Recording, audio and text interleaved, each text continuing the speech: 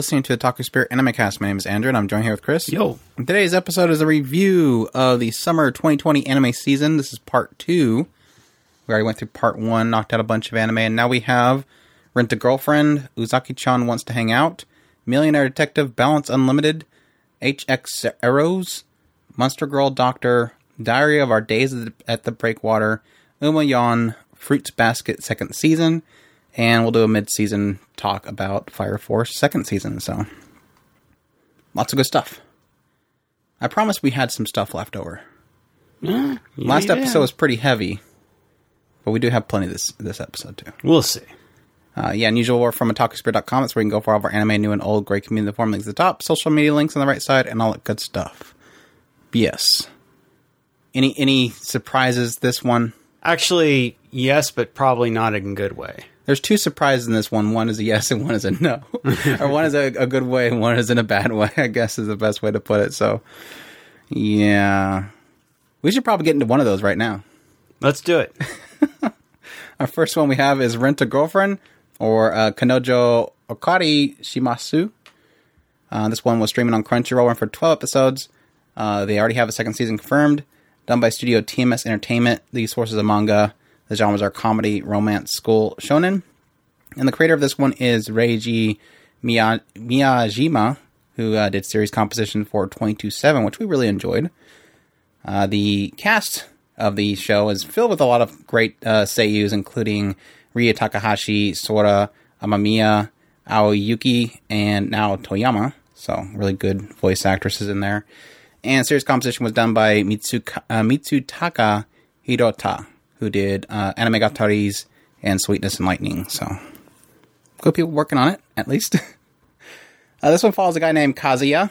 And as we're starting the show, he is pretty upset about being broken up by his girlfriend, Mami. Expressing it in the only way that Kazuya can. That's putting it lightly. As we are reminded pretty much every episode that he handles his desires in a special way, and we have to watch it every time. I mean, it's a natural thing, but come on, do we have to see every time, I guess is the question mark.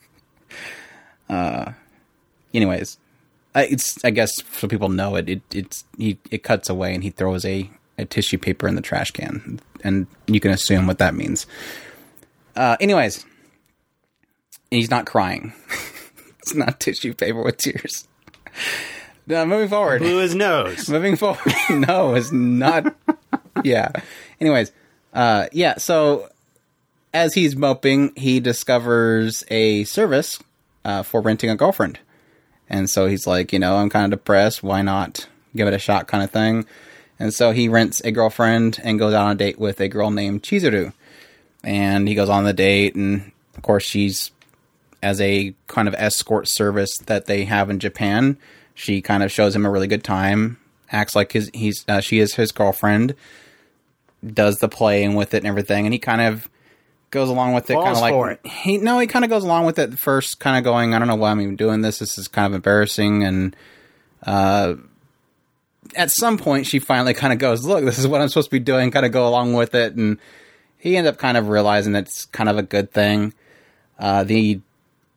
He was going to kind of break it off, but then he had to go see his grandma, who was in the hospital. And since his grandma was waiting for that special someone to give her a grandson or granddaughter, he decides to bring Chizuru with him just to show his grandma that, look, it's okay. You don't have to worry about me. I have a girlfriend and all that kind of stuff. So he brings the rent-a-girlfriend Chizuru.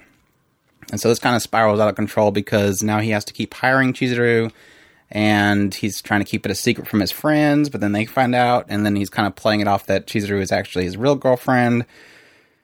And it kind of continues on like that and spirals out of control as the show goes along. So, yeah. Rent a Girlfriend. How did you like this show?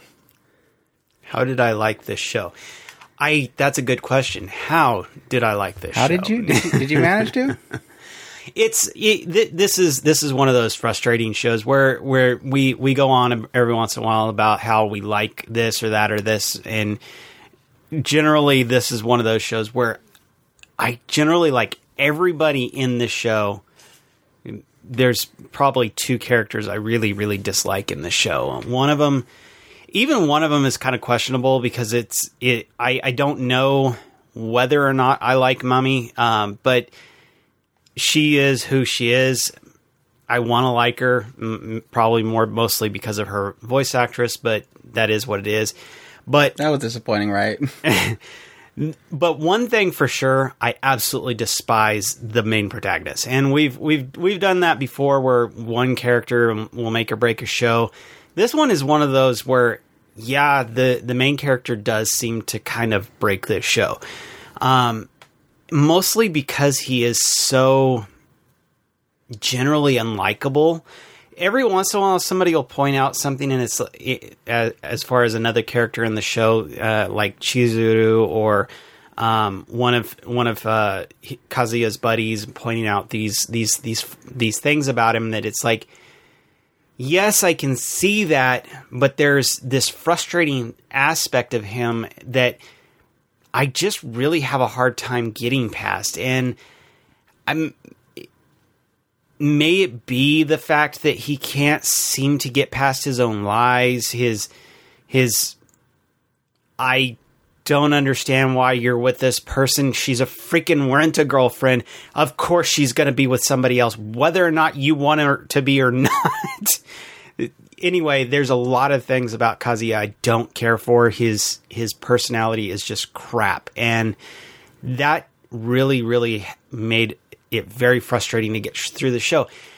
The downside is even if when the second season comes out, I'm probably going to keep watching this, mostly because I do really honestly like a lot of these other characters.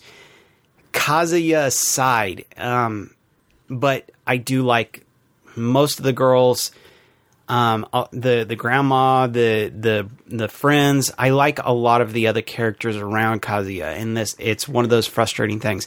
Artwork wise, love it. Absolutely looked gorgeous. I love the character artworks. I love the voice actors. So yeah. Yeah, Yoshiaki was like best bro of the season. I like this guy that, even though this guy is a total idiot, he's still sticking up for him and trying to help him with a girl. No, I think the side of me that tries to look too much into this show was kind of thinking early on, okay, is this going to be a straight up waifu wars type show? Here's a set of girls that everybody on the internet will be fighting over which one's best girl. Or is it going to be something that is going to try... Yeah, I think everything technically does that, even if it's trying to say something, but the other side is it going to be trying to say something about,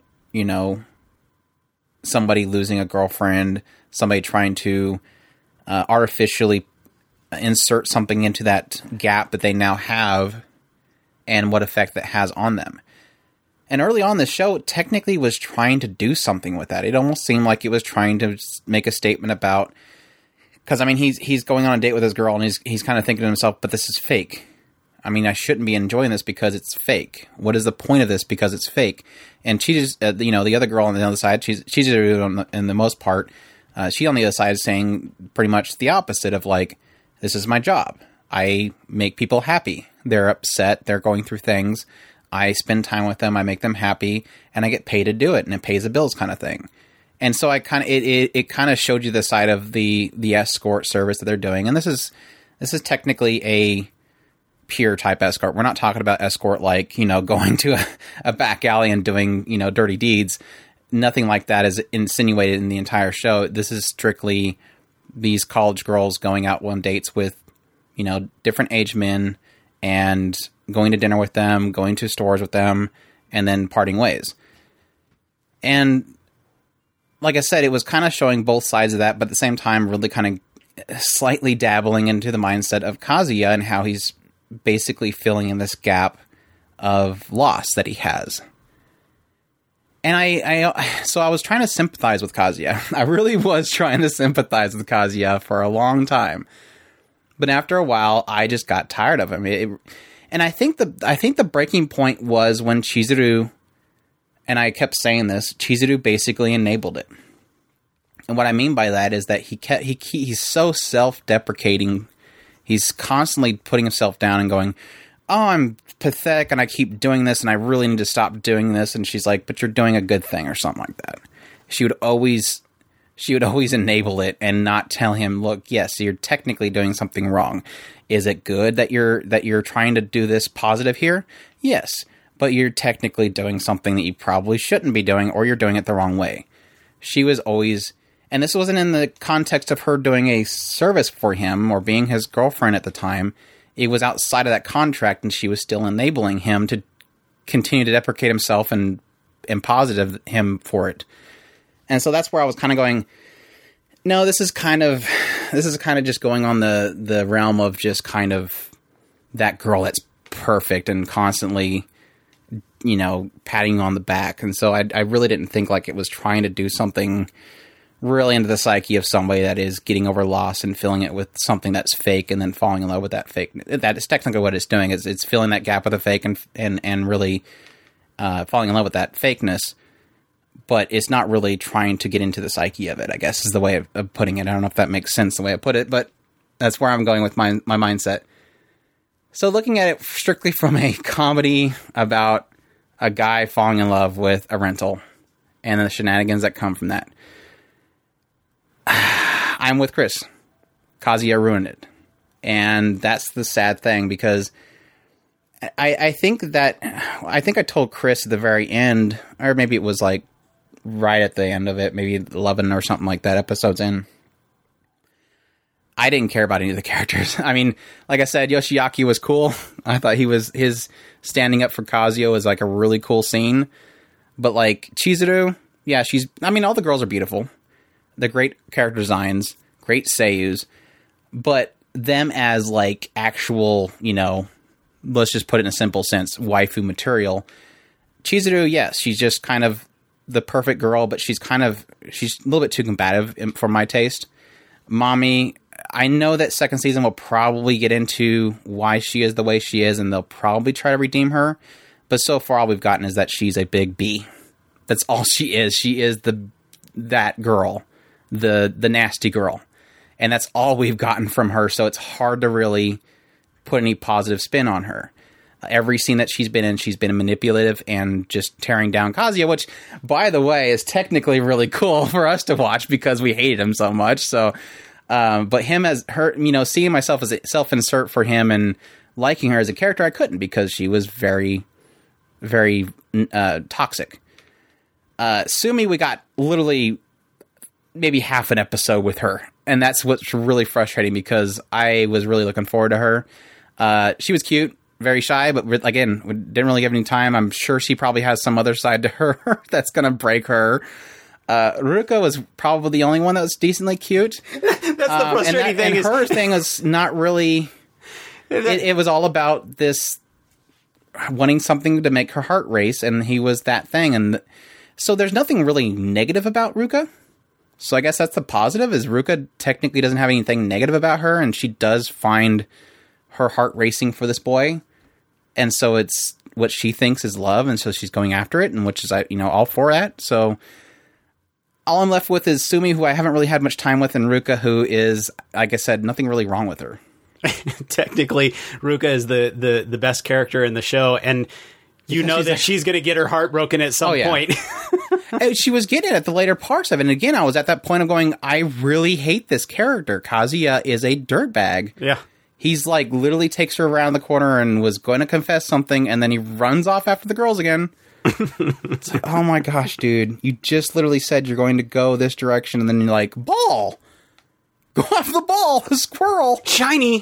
I gotta chase the squirrel! So yeah, it's just... And that's the troubling thing, is like most of the show is just him making really stupid decisions. Him self-deprecating himself every 2 seconds. And... not enough of anything. We even had, I was telling Chris, one episode was an absolute waste, because a lot of these rom-coms have that episode where the love interest of the main character, or the, you know, possible interest of the main character, they're walking down the street and they notice them on the other side of the street or something, walking with another man. And these episodes are typically like, these segments in most rom-coms are probably like usually like a 5 to 10 minute segment of them following them and going, is she cheating on me, or is she going out with somebody? And then you come to find out it's like a brother or a cousin or something like that. This show spent an entire episode on it. No, not only that, he did it twice. Yeah, and there was another episode where it was like another character doing the same thing, and it was like, oh my gosh. A whole episode. No, you're talking about something else. I was talking about the other character who went on a date with somebody else, and it was like this whole follow sequence. So, right, he did it once with the guy who was the director, and then once with Mommy. Yeah, it's frustrating. So I couldn't really, yeah. I don't know. This is like we mentioned. This is probably the biggest episode of this season. I wanted to love it so bad. I mean, we were harping on the show for like. We would have like discussionals every time they would have a video release for one of these characters. We would go back and talk about the show again and talk about the seiyuu that's doing the voice and how the character's really cute and the video for it was great. And then the show comes out and we're doing the preview and we're talking about it again. And then, yeah, like I said, unfortunately, just really taken down by the main character. And I was joking with Chris. I'm not sure if this. I was trying to figure out which protagonist was worse, this one or the one for Are You the Only One That Loves Me, or Risuke, or whatever it's called. And I'm like, well, I'm going to have to say this guy, because I actually was able to watch the other show. So. Well, no, you didn't finish the other show, though. Orisuke, technically, I hated more because he was mean to other girls. Like, he was viciously mean to girls, so I think I would take this character. I would take a self-deprecating character over one that is attacking... verbally assaulting other girls, so that's where I ended up landing at. So yeah. Anything else? I don't remember there being a lot of attacking, but yeah, it might have been in the latter episodes. So I don't. He remember. Called it's been a long time. Yeah, that was that girl that his childhood friend. He like every time he would see her, he would be in his mind. Oh yeah, in his head. Yeah, him and the other girl was constantly verbally back and forth with each other, and the moment that she opened up her shirt and showed that she had big boobs, he suddenly is like, oh, I love this girl. It's like, okay, well, sure, okay, dude. Yeah, we'll probably watch the second season of Rent a Girlfriend, so. See if they actually salvage it at all. Doubt it. Yep. Let's Rent a Girlfriend. Uzaki-chan wants to hang out as our next one, or Uzaki-chan wa Asobatai. This one is streaming on Funimation, ran for 12 episodes. They already have a second season confirmed for it. Studio is ENGI.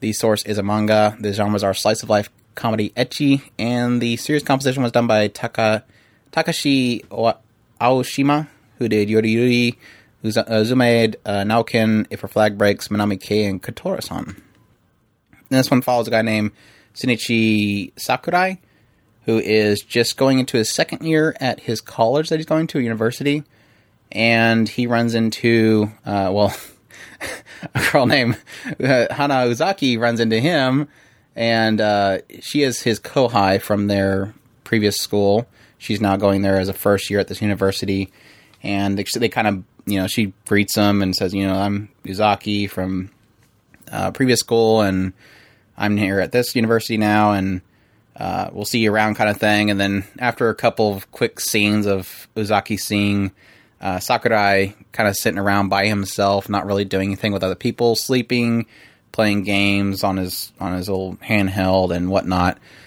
she finally decides to make it her duty, I guess, to hang out with him and let him enjoy university life, and constantly harass him and make him hang out with her, or to hang out with him. So, and comedy ensues, and then a crazy psychotic looking cat pops up every now and then. That stupid cat. And he goes to work at a bar or diner, and they like to see the drama unfold between Uzaki and Sakurai. And Uzaki's mom thinks that Sakurai is hitting on her all the time. So your thoughts on Uzaki-chan? I absolutely adore this show. Uzaki-chan is just too much fun. I absolutely love the shenanigans shinagamis, yeah, that she had a habit of getting into with Sakurai. I really like Sakurai as a character. He's one of those just really cool guys that just everybody misinterprets the way he is. He's got the eyes. He's got the anime male character eyes that scare everybody.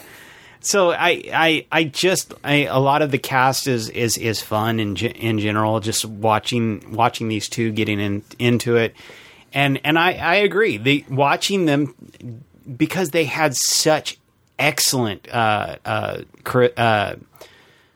chemistry between the two of them. So it just was too much fun to see them in a lot of cases. Yeah. I guess chemistry is an okay word to put it as. I was going to put it more as the idea that she's so unavoidable. Yeah. That the chemistry is forced into it. It's kind of like, water doesn't mix with oil, but as long as you put it through a blender on a constant basis, it's always going to be mixed. As long as the oil is constantly agitating through the water, it's technically mixed. I'd put it that way, I guess. No,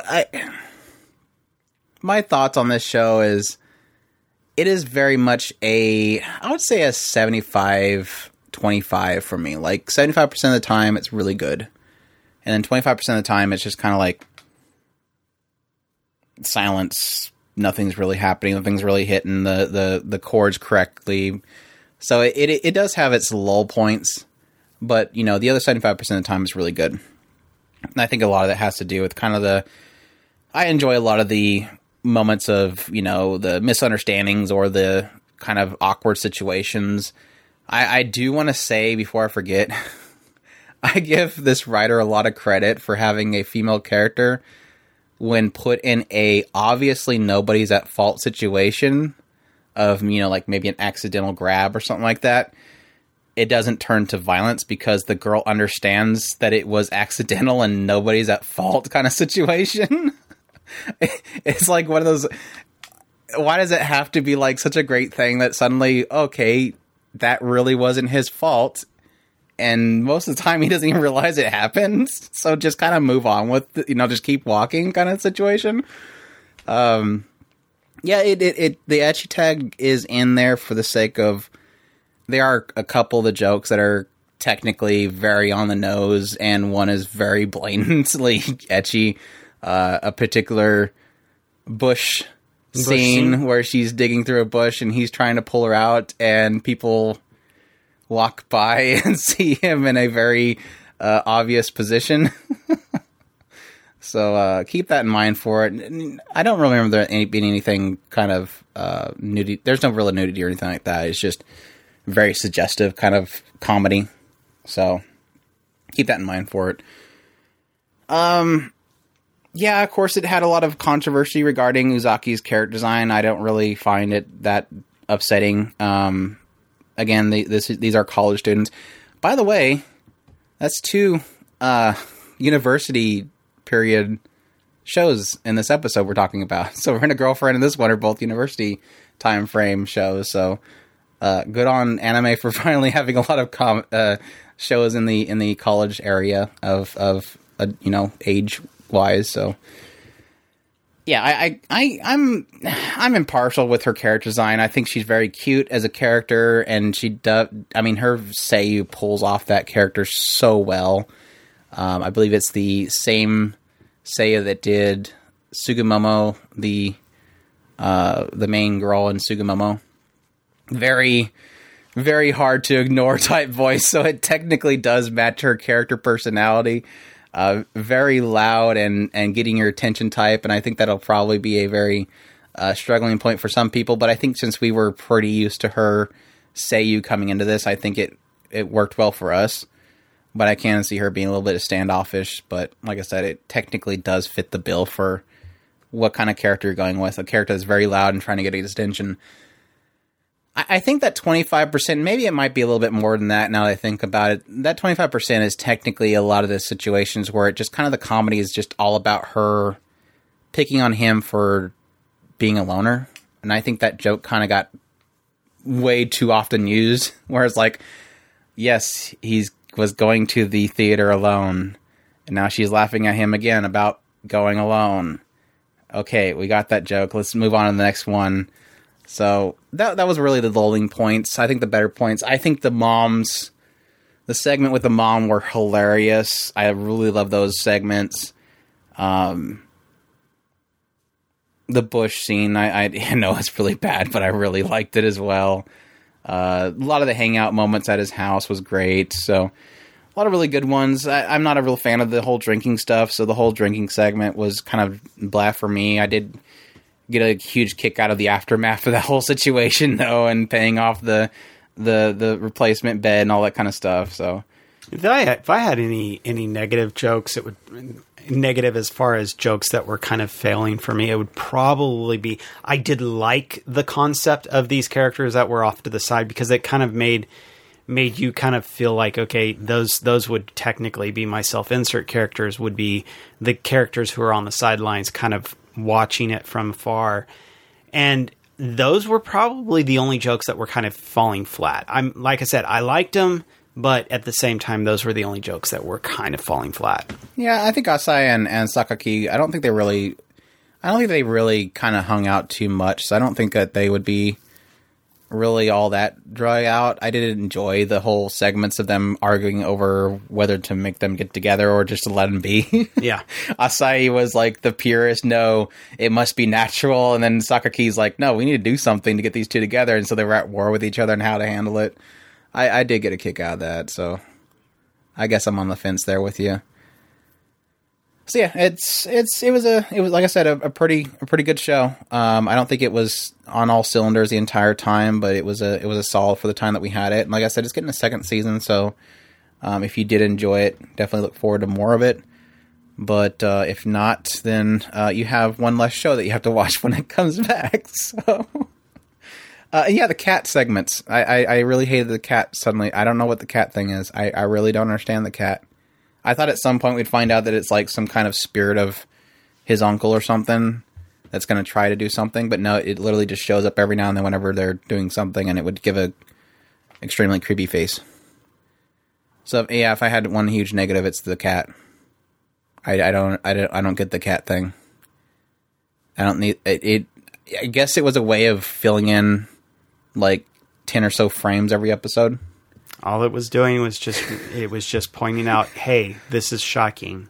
You were supposed to understand that particular moment was shocking. I don't need a cat to have a shock face. No, you have to know that you are supposed to. That's just like the live studio audience clapping or laughing, so that you know you're supposed to be laughing at that part or clapping at that part. You need something to tell you. You are too stupid to understand that was a shocking moment, Andrew. Laugh tracks are enhancing. It's not really a signal. And the cat does not enhance my shock. It breaks it. No. You like I'm going, holy crap, he's literally pulling her out of the bush. You are obviously too stupid to understand this concept, so let's move on to the next show. He's pulling her out of the bush, and I'm going, wow, that's insane. And then it cuts the cat, and I go, what the hell's the cat for? No, it was telling you that was a shocking moment. And you obviously did not understand that. It ruined the moment. Every time. Uzaki-chan wants to hang out. Check that out if that sounds interesting to you and you like cats, because then you have a cat with a weird face every now and then. The Millionaire Detective Balance Unlimited, or Fugo Keiji Balance Unlimited. This one straight on Funimation, ran for 11 episodes. It was originally starting back in spring, but they delayed it due to COVID, and finally we got it fully aired now, which is great. Studio was Cloverworks. The source is a novel. The genres are mystery, comedy, police. And the creator was Yasutaka Tsutsui, who did Paprika and The Girl Who Left Through Time. The director was Tomohiko Ito, who did Erased, Silver Spoon, and Sword Art Online Season 2. And the series composition and scriptwriter was Taku Kishimoto, who did Erased, 91 Days, Silver Spoon, Haikyuu, and Usagi Drop.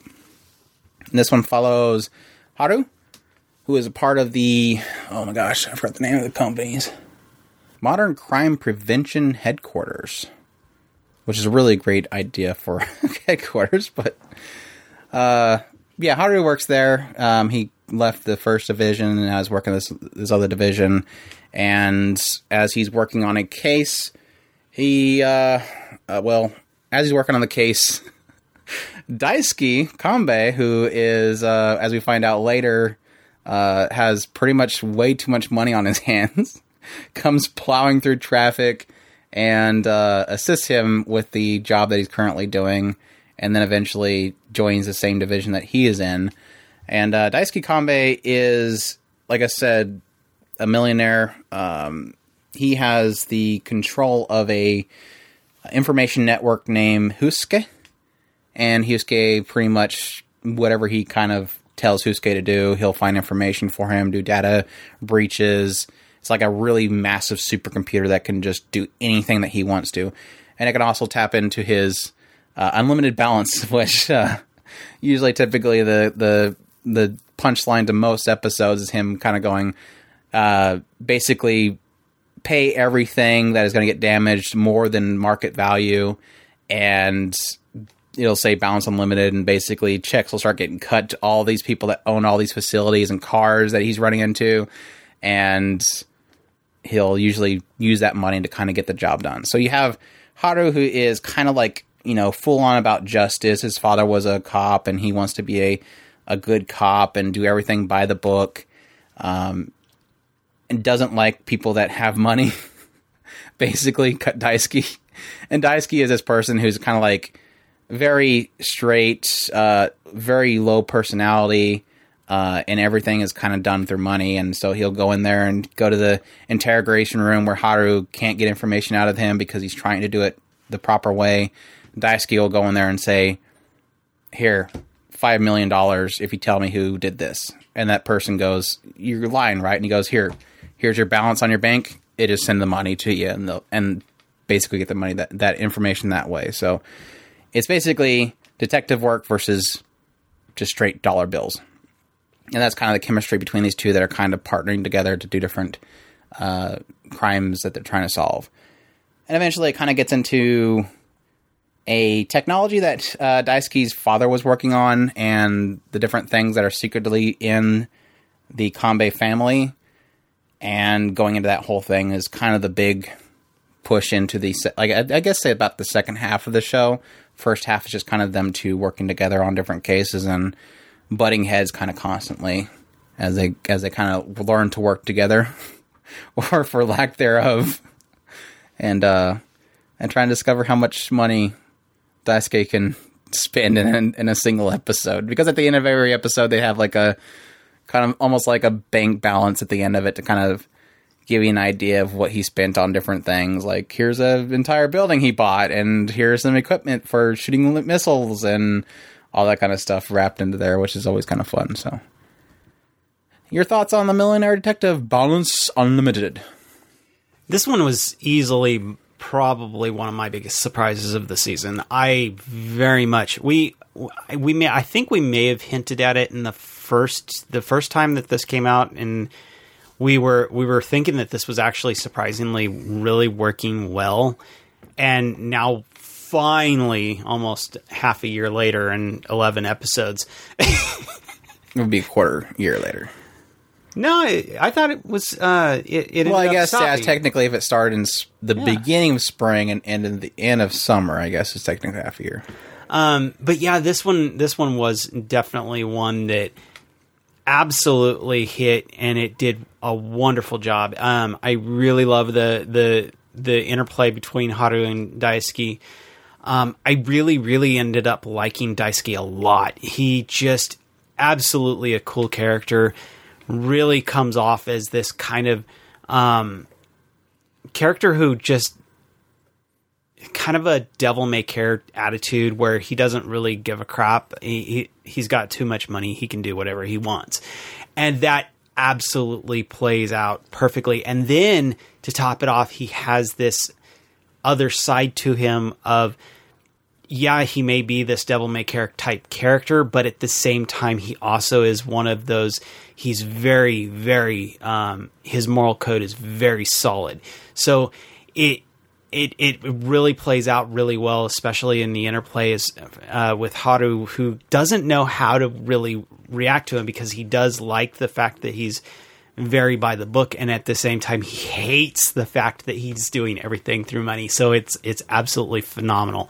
The storyline itself, I was a little bit frustrated with the Kanbei arc, mostly because I really, really wanted more interplay between some of the other types of cases that they were doing. And the Kanbei arc, while I really, really liked it, please don't get me wrong, I also wanted other cases. And that one just ended up taking, nearly half of the season.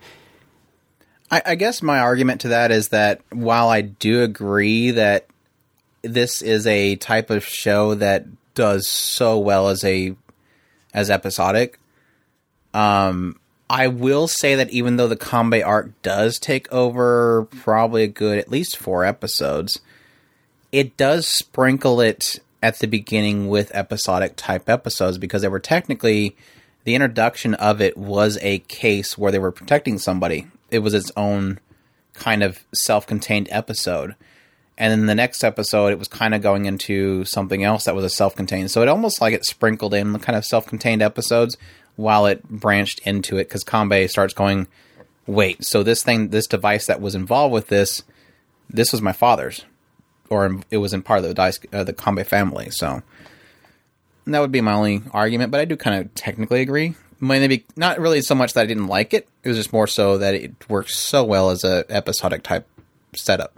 Yeah, like I said, I really, really liked the Kanbei arc, but please, in no way, shape, or form, let me misrepresent the fact that I love it. Like I said, I wanted more of the single episodes, it's kind of understandable. Once you get the flavor of the show, it really does shine when it is just because through a good portion of the Kanbei arc, technically Haru and Daisuke are separated. Even when they do come together, it's only for a few minutes, and then they're separating again because of reasons, whatever's going on in the situation. So there's a large portion where they're working together and other portions where they're not working together, because Daisuke technically during that time frame has given up his badge for reasons that you'll understand if you watch it. Either way, it's a really, really great show. I really loved it. Yeah, I think that's probably my only frustration with the Kanbei arc, is that for a good portion of the big, very, like I said, besides those 2 episodes where technically they're still kind of very, self-contained, Daisuke kind of disappears, sort of. Like I said, like you said, they are technically split, but with Daisuke not being very vocal, majority of the storytelling is being done through Haru, who can't keep his mouth shut. So you technically do have a very big lack of Daisuke, which, from my opinion of the entire show, Daisuke makes it. Daisuke was a phenomenal character. I loved his personality, even though there's technically a lack thereof. But like you said, it makes it even more.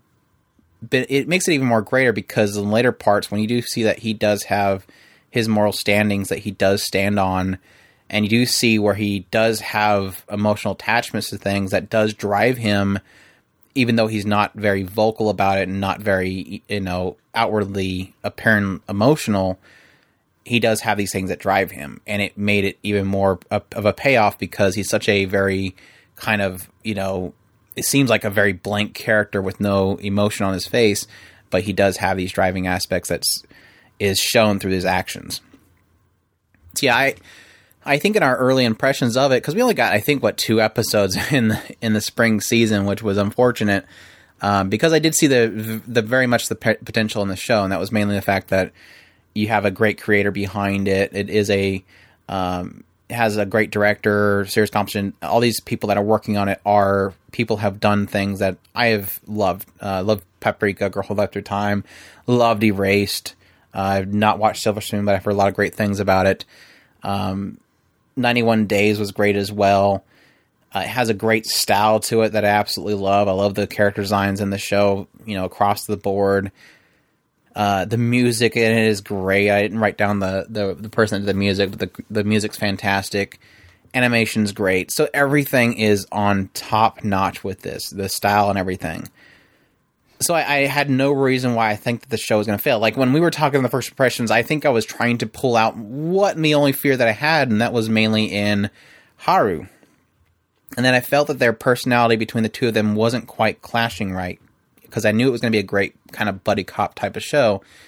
And usually buddy cop types of shows have to have great chemistry. That's what makes them. And with these two, having Daisuke being very, not talking at all, and Haru being really loud, I really wasn't sure how that was going to work. And I think what that ended up coming to is that it didn't really turn out to be that their chemistry worked out together. It was really just them individually stood up on their own, which I know is completely contradicting me saying that the chemistry is required for a buddy cop to work. But I think, like I said, it was really in the fact that I love Daisuke so much, and Haru was, there to tell the story, that it just worked so well. So... And like you said, the supporting cast was fantastic as well. I loved Chosuke, kind of the older detective that has like this really dark past that he's trying to finally resolve. Mahoro, which I thought that she would totally be great to get with Daisuke because she's always offering him sweets. She's a little thick girl that's eating snacks, and I love her to death. She had a great little cute voice. Suzue, who's Daisuke's kind of assistant that's always kind of working in the background and panicking every time he doesn't respond in 2 seconds. I totally ship her with Haru. I'm fine with that. Yeah, you can go Haru Kanbei and Daisuke Maharu. So yeah, that would work out. You pointed out something that I hadn't really thought about, and that's an interesting thing because I'm really good at that stuff because I'm just that smart. You are. You're just that awesome. It's funny because I didn't really think very highly. I kind of ignored it. But Haru and Daisuke's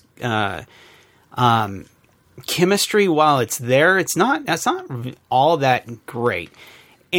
But you did point every out now and then it makes great punchlines though. Like when he's hanging on the bridge and Daisuke kind of just turns around and walks away. That is fun. The concept of it is because Daisuke does really pull off this, I don't really care what you want or not, whether you are the hero or not, I'm going to do what I want to do. And Haru is all about I am the hero. And so you have this interesting contrast while they don't actually mesh. They end up, and that's the funny thing. They don't ever actually, they work together rather than mesh together, which is a lot of buddy cop shows where they end up at some point, they realize we can't be separate. We have to work together. And these two technically never have that moment. They never do. They just do their own thing, and eventually it all comes together. Well, I mean, a good example is the safe room. You realize that neither one of them really did solve the issue. They both technically handled it in their own way. It just all came together in the end at the same exact time. Neither one of them actually solved the issue themselves. It kind of, like I said, they both technically resolve it their own way. It just so happens they complete it at the end at the same time. I'm not going to spoil exactly how that unfolds, but if you think about it, in the end, they technically both resolve in their own way. And between you and me, Daisuke covers up the gas with a wet blanket. Haru gets the door open. But they both get to the same spot at the same time. Well, technically, Haru did save them because it wouldn't stop all the gas, but anyways. I absolutely love this show. This was technically my gem of the season. I just really didn't find any faults in it. Even in some episodes where it seemed like it would be a throwaway, like the train with the old ladies trying to get to the idol show. It was like, wow, that was really cheesy, but it put a big old smile on my face, and I'm like, well, screw it, this is great. I'm gonna go with this. This is awesome. He paid to have the entire group come out there and excite the women. I mean, what's not to love about this? So it just worked in every episode, and I looked forward to it every week. Like I said, we always had fun at the very end using. Thanks Funimation for, I don't know why not translating the dang on statement at the end. I mean, that was like the biggest fun part about every episode. I mean, it's almost like the bunny, not bunny drop, the Is the Order Rabbit season 2 at the end where we did the rock, paper, scissors with the girl. It was like at the end of every episode, we would be like, okay, well, what costs what? And I would have to bring out Google Translate on my phone just to translate what it was saying at what cost. And it's like, well, why wouldn't you translate that? I mean, it was probably the easiest part to translate, and you didn't do it. So it didn't make any sense. But yeah, we had a lot of fun kind of going. We would kind of, as the closing segment would come up, we would kind of go, oh, that's obviously this, this, and this, and this. And we'd try to figure out exactly what was the value of each one before we would translate it. So that was a lot of fun. I always enjoy every time you said Balance Unlimited. That's probably why they didn't translate it, because they wanted us to guess. Is an ad for Google Translate on your phone? At the very bottom, it's like has like one of those little barcodes, and you can search for the app and get it on your phone, and Google gets a cut of it. Yeah, I wouldn't doubt that. Yeah, that was a lot of fun. Yeah, great characters. Love Daisuke to death. This is one of those shows I'm definitely missing it as it finished up. I think I told Chris at some point, I'm like, man, I think we're really behind on this show. Wait, where's the next episode? It's only been 11 episodes. And I'm like, oh crap, it's only 11 episodes. No, I want more. Yeah, just a lot of fun. I thought the Conway arc definitely had a great ending to it. We were kind of chuckling a lot at that last segment. It was pretty well buttoned up at the end there, and would definitely love to see more of it. I'm not sure if it's very self-contained in the storyline, and there's nothing else after that, but I would love to see more of it come at another time. So, yep, the Millionaire Detective Balance Unlimited. Check that out if that sounds interesting to you. Next one we have is Super HxEros, or Dokyo Hentai HxEros. This one's streaming on Funimation, ran for 12 episodes. This studio is Project Number 9. The source is a manga. The genres are action, comedy, supernatural, ecchi, school, shonen. And this one follows a guy named Enjo, who is going to school, and at some point he joins an organization that is fighting a secret threat to mankind called the Keisiju. And the Keisiju are aliens, life forms that have come from other planets that they've destroyed, come to Earth to draw out the H energy out of humans, and once that resource has been dried up, they'll move on to the next planet. But, of course, that H energy is basically mankind's desire for, ecchi stuff. And Enjo's pretty, stuck on the idea that he wants to work with this organization to fight these Keisiju because when he was very young, he was with his childhood friend Hoshino at a park, and one showed up and zapped the H energy out of his childhood friend, and ever since then she's kind of been very standoffish to him, and even though she was pretty forward with him when they were kids, but it's kind of completely changed her ever since that day. And so he fights them alongside other girls that kind of work alongside him using their H energy that they have to build up. And then they go and use that H energy and blast the bad guys and save mankind from losing their etchiness, I guess. their desires, their sexual desires. So, yeah. Your thoughts on Super HxEros? This is a weird one for me because I really, really did enjoy it. I thought it was goofy, fun, a lot of ecchi stuff. If anything, I think that it tried a little too hard a few times. It got like, it was almost like it was trying, like the writer, and I'm talking about the mangaka, because I seriously doubt this is a show problem. And if it is a show problem, please let us know.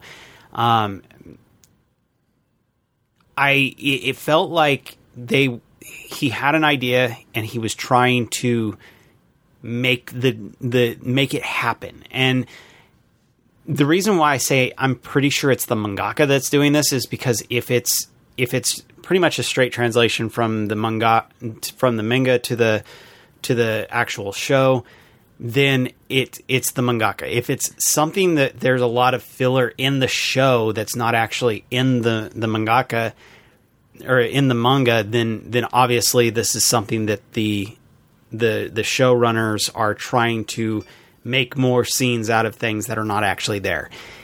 In a lot of cases, it just felt in general like they were forcing things into this storyline that didn't really necessarily need to be there. And I don't mean the ecchi scenes. I'm talking about the storyline in general. I mean, I don't think that it really felt... I mean, I think maybe 3 or 4 episodes really kind of felt like they were there. The rest of it kind of just felt thrown in there. And then towards the end, we had a forced kind of ending. And it just... it felt a very, very all over the place in a lot of cases. Granted, I don't know. It never felt like it was pulled together for me, personally. Seemed pretty standard fare for an ecchi show for me. I don't know. That's really. I don't know if it. Are you mean that you expected the entire show to be a full-on story and felt that all the segments of, him going out with Momozono and figuring out her quirk and going with Shiroyuki and figuring out her quirk. It like I said, it seemed like standard ecchi fare. But I guess that's just me not really expecting really anything out of it. Unfortunately, with a show like this, when you go into the first episode, for me, with a very blatant ecchi show and we expected it, full on censorship all over the daggone thing. I didn't really expect it to really try to do anything special, and I don't know really why I kept going with it. I honestly, probably pretty quickly into it. I got a kick out of the concept of it. This idea of them using their kind of desires, their sexual desires, they're building up within themselves and unleashing it upon the bad guy, and it always kind of shreds their clothes at the same time. So here Inju is just standing in the middle of a sidewalk area after blasting an enemy, and he's having to go get his clothes changed because they always keep a change of clothes in their bag with them. I got a kick out of that concept of here's Super Sentai characters who bust on the scene and has the same music, and the whole idea of this weird, crazy alien dude standing in the middle of the road laughing about zapping people's energy out of them. And then here comes a superhero, and he's like, I'm going to stop you. And he does his super punch, and then he's got no clothes, and he has to go change them. And yeah, echiness ensues. It was, like I said, a very comical, ecchi take on the Sentai kind of concept. But it very quickly kind of wore off for me after a couple episodes, and honestly, the animation just, they weren't doing very good with it at all, and the character designs quickly lost their flavor very quickly, and they were off model several times. I mean, the last episode was super rough. Like, it is one of those ones where I'm kind of going, has it always been this bad? Because now I'm really noticing it. But yeah, it got really rough towards the later parts of it. And again, I don't really expect much out of a show like this to keep it on model. I mean, I guess technically for the parts that most people would be going into this for, which is the ecchi parts, seem like they were very on model. So maybe at least for those cuts, they were keeping it pretty solid. I did like the characters. I had censored. I couldn't distract myself. Yeah. I like the character designs. I like the character personalities. They were great. I thought that even though it technically is censored, the ecchi moments for it were pretty mild. I think the only exception to that was when the Tokyo branch showed up. I thought it was like, whoa, wow, they're getting really hot and heavy with this stuff suddenly out of nowhere, and they're getting, grinding stuff going on. So it was odd. It was odd that it took until the Tokyo branch finally showed up and things got really kind of steamy, and then it kind of went back away right after they left. So I really enjoyed the Tokyo branch. I guess that's the thing. Shiko, best girl, I guess. But yeah, I kind of enjoyed this almost sweet, but almost innocent breaking element of Injo and Hoshino's backstory. I thought it was kind of like both cute and kind of goofy at the same time. But yeah, it was a very throwaway show. I think that people might enjoy it if they're looking for an ecchi show and the uncensored version comes out. Yeah, I would go eventually, for the uncensored. Or if you can find it somewhere. At this point, highly doubt Funimation will do a proper Blu-ray release of it. I've heard way too many times that they've released censored versions on Blu-ray. I think Sugimomo had that issue here recently. Oh, no, they didn't. So I wouldn't expect Funimation to do a proper Blu-ray release of it. So check first before you do buy it. But, yeah. It might be a really solid show if it's uncensored, but it is a very... I guess it's one of those ones where you have to have two different... I think it's really good if you have two things specifically that you're really looking for, and one is ecchi and one is like a very goofy take on Super Sentai. I think it's like perfect for that. So other than that, you're really not going to probably find too much here. It was, like I said, a very kind of throwaway show for the most part. So, but that's what I was kind of going there expecting. So I'm not angry about it. Well, I'm not upset about it. It's just, like I said, that's my feelings. I felt disjointed. Yeah. I thought Shiko was fantastic, so the Shiko moments alone was worth it. But that's Super HxEros. Check that out if you are interested. The next we have is Monster Girl Doctor, or Monster Musume no Oishasan. This one streamed on Crunchyroll, ran for 12 episodes.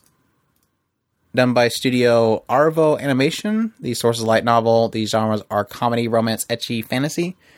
The director on it was Hoshiaki Iwasaki, who did Love Hina, Familiar of Zero, and El Hazard 2.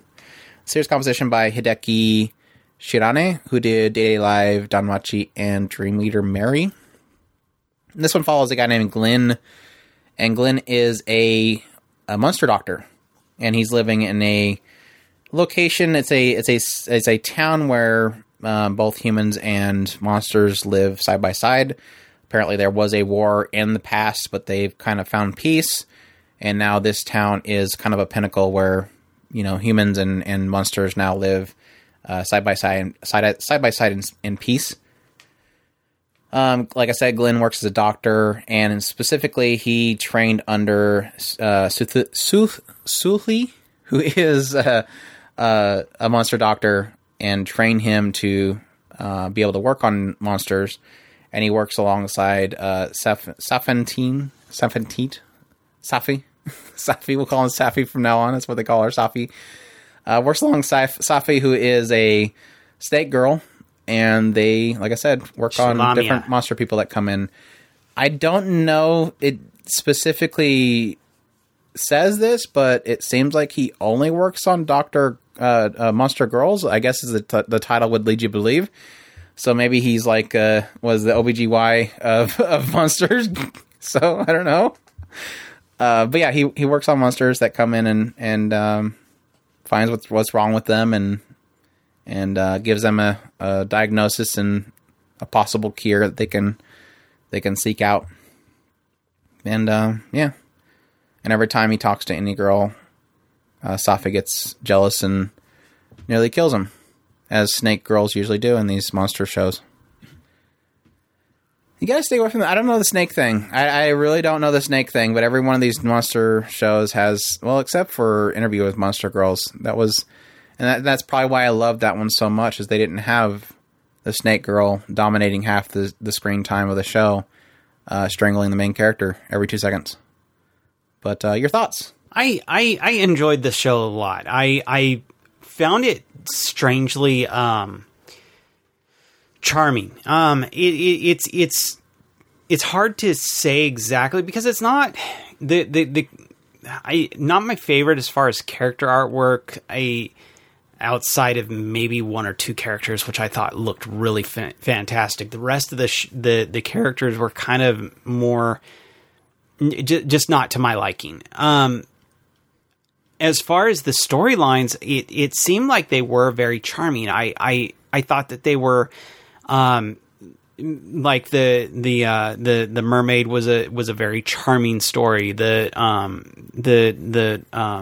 the Dragon Girl was really charming. Each story as they came through was a very charming story in itself. I did like how oblivious Glenn actually he has almost this what's the best way to put it? He's very dispassionate when it comes to the girls. So he's very, very almost doctor-like, where he's kind of cold and he just does what he needs to do. And this kind of shuts down his he's not trying to flirt with the girls. He just is doing his job. And for whatever reason, all these girls fall in love with him, and this drives his partner Sapentete, just Sapentite, Safe. Stop it! It drives her crazy. Here, hold on a second. I'm sorry. Let me just delete this part. There, Safe. I can hear it in my head. I know it. I know how it sounds. I know. But it drives her crazy, and I absolutely love that interplay. Because in this really fun way, he builds a harem, even though he's not really trying to, and it's not. And yes, it's kind of the dither concept, but it's done to me fairly well, and it's not like he's not technically by definition a ditherer. He's just kind of like, he's just doing his job. And usually whenever somebody's like very far with him, he kind of just smiles it off and he just kind of continues with his job. And so it's not like he doesn't look like he's completely oblivious to it. It's just he's not interested in it. So then they do make passing comments on him. It's kind of like, okay, I need to get back to what I was doing. Like even when Thessalia's two handmaids or whatever corner him, it's almost like he doesn't really have a choice. He's kind of trying to just get out of the situation. So he knows exactly what they're talking about. Mm-hmm. But yeah, to me, really loved it. I mean, like I said, it doesn't look absolutely fantastic to me. But I did really, really enjoy it. Yeah. I'm just kind of in the middle of the road with this. This is kind of just a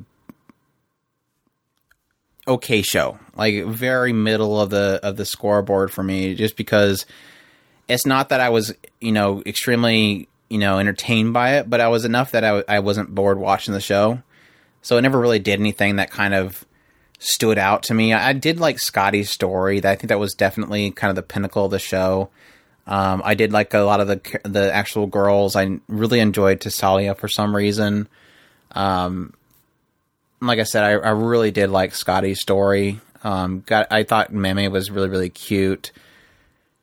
I do agree. There was a lot of the characters like the Arania, the arachnid, and Sethu. Didn't really care much for the Harpy. I didn't really care much for any of that story. Did kind of like Safe's backstory when they did get into that. Did like the mermaid girl. So I'm kind of like mixed on the actual monster girls themselves. But I do appreciate that each one of them kind of had a backstory to them. They were kind of going along with their actual diagnosis. It did kind of help it to be just more than just a kind of fetish thing. Because, of course, going into something like this that is a monster girl type show, the big thing is kind of like, is this kind of focus is the fetish, which is the idea of, here's a hot monster girl.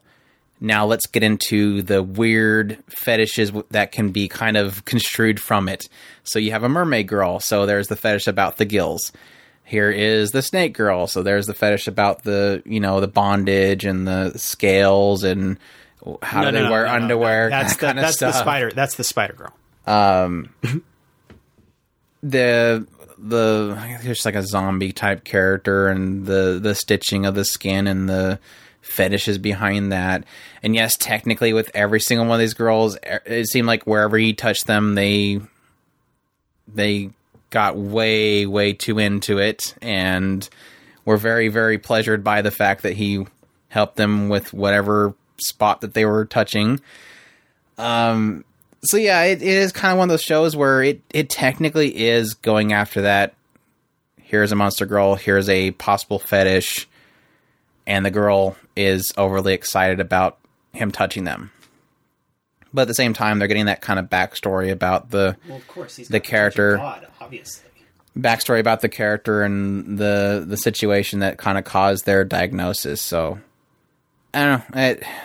Like I said, it was just a show. It never really did anything that really exceeded anything. Besides, like I said, I thought Scotty's story was great. It just existed. It's really in the end.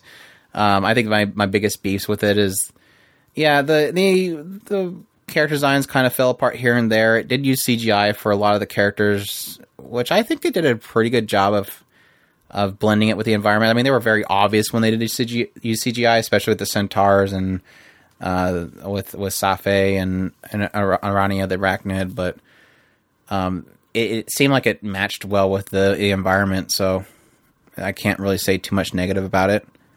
But yeah, it was an okay show. So if you're looking for Monster Girl type shows, I think it's up your alley to check it out. I don't know. I mean, it technically did more in it than Monster Musume, so I do feel that it was a better show than Monster Musume. But like I said, Interview with Monster Girls, I think is way above those two shows. So I think of all of them, that's probably still my favorite. So. What's your tier list for Monster Girl shows? Am I missing one? Off the top of my head, I don't know, but yeah, it's probably I don't know. I think Monster Musume had technically a better story than this, but that's different than having individual character stories, which that's where this one is more shines better. But yeah, Interviews with Monster Girls is by far a lot better than all of these. But that's a very, very different show. And there was also Centaur's Life. Yeah, that show wasn't that great. Yeah. Oh yeah, no. Had a really awesome ED though. Ada Weiss was a fantastic I think that one ED. was a manhwa anyway. I think so. Oh yeah, and then there was the other one, the boy with the monster family. I should get back. I need to get back to that one. I watched like 4 episodes of it. That one was definitely a manhwa. I don't know. Yeah, was Centaur's Life manhwa? Yes, it was. I remember specifically that they were talking about that. Darn. That was one of the first ones that we were actually. I know that was done by the Chinese company. Yeah, Homeliners. Which I guess if Homeliners did it, then it definitely was probably a manhwa. K-Murana. That sounds like Japanese slice of life comedy manga. Japanese. So it's just Homeliners was the Chinese company that did it, but it was still a Japanese manga. Huh. Maybe it was the... Yeah, Homeliners... They can't keep character models for their life dependent on it, so that's the issue there. Yeah, that's Interview with Monsters Doctors Musume. Check that out if you're looking for Monster Girls. I'm still trying to figure out like both the Snake Girl and the Spider Girl thing. I'm trying desperately to figure that out, but they seem very predominant in these monster shows, and I haven't figured it out. Of course, also Centaurs. To be honest, Centaurs are a big one as well, but it's like, come on, let's get some different types of monster girls in the front stage. Why does it always have to be the Snake Girl, Horse Girl, and Spider Girl is always the front? The Spider face? Girl, I mean... And Harpies. They love Harpies, too. I technically get the Spider Girl thing. I don't... It's not my thing. Not my thing. I'll smash those damn Spider Girls. Snake Girl... The Snake Girl, I guess I kind of understand, but even that one, I still... So deadly. I really, it doesn't quite work for me. I guess I kind of get the Centaur Girl. It's one of those weird things. I mean, even the Harpy Girl, I technically get that, but it's still not a thing for me. I understand the Mermaid Girl, because that's always kind of been a fantasy type thing. Is the mermaid, in romance type stories. So I understand why that's prominent. I guess the mermaid thing would fit kind of with the snake girl, but yeah. I'm just surprised that both with Monster Musume, and maybe it's because it's too easy, but both Monster Musume and Monster Girl Doctor, and also with Interview with Monster Girls, no cat girl or dog girl. I guess because, like I said, it's just too easy. Those ones make sense to me. Is it because it's too easy and they're going for these really kind of really oddball things that would have kind of out there fetishes that would be involved with it? I don't say fetishes that as if you like this stuff that you have a goofy fetish. I'm just saying, obviously, they are things that are kind of out of the norm that they do focus on. Like with this one, both this one and this is an example, with this one and with Monster Musume, they have a harpy laying an egg moment. It does kind of seem very fetish in the idea that it's like, this is a oddball thing that they are focusing on that is almost kind of like childbirth, but technically not. And they get very kind of weird with it. With Monster Musume, they had a very creepy guy videotaping it as a fetish kind of thing. So it is technically acknowledging that it is an oddity about it that it is kind of trying to get into. I totally get the slime thing. Yeah. The slime wasn't in this one very long either. Like, it just made like a bathtub of something for her, and that was it. It's like, okay, that was a slime girl just carting her off. we apparently talked to the slime girl at some point. She's out here already. They had a Minotaur girl in there too. Technically cowgirl, but we had a few new ones with this one. But I think it was easier for this one to kind of go through a lot of them versus Monster Musume, where they were technically having to move in with them. Besides the kind of special agent group that they touched on for a little bit. But yeah, I'll stick with my cat girls and Inu girls, even though they're completely absent in both of them. I think they had one in Monster Musume in that team, didn't they? There was the Cyclops. They had the zombie girl. Who else was in that team? Oh, it's been so long, Andrew. I mean, I know the Cyclops was the sniper. Zombie girl was like rushed in there because obviously she's zombie. Anyways, yeah, thing. I really did want to get Monster Musume on Blu-ray. Thankfully, that's not a Funimation one. Thankfully, not a Funimation one. Moving on, we have Diary of Our Days of the Breakwater. Let's get back to pure, wholesome, family-friendly Andrew closing tabs. Wholesome, family-friendly stuff here. Let's get into cute girls doing cute things. Fishing version in Diary of Our Days of Breakwater. This one, the Japanese title is Hokago Teibo Nishi. So streamed on Funimation, ran for 12 episodes. Another one that was a carryover from spring due to delays. Done by Studio Dogo Kobo. The sources of manga. The genres are slice of life, comedy, school, and seinen. And this one follows a girl named Hina, who really likes doing sewing.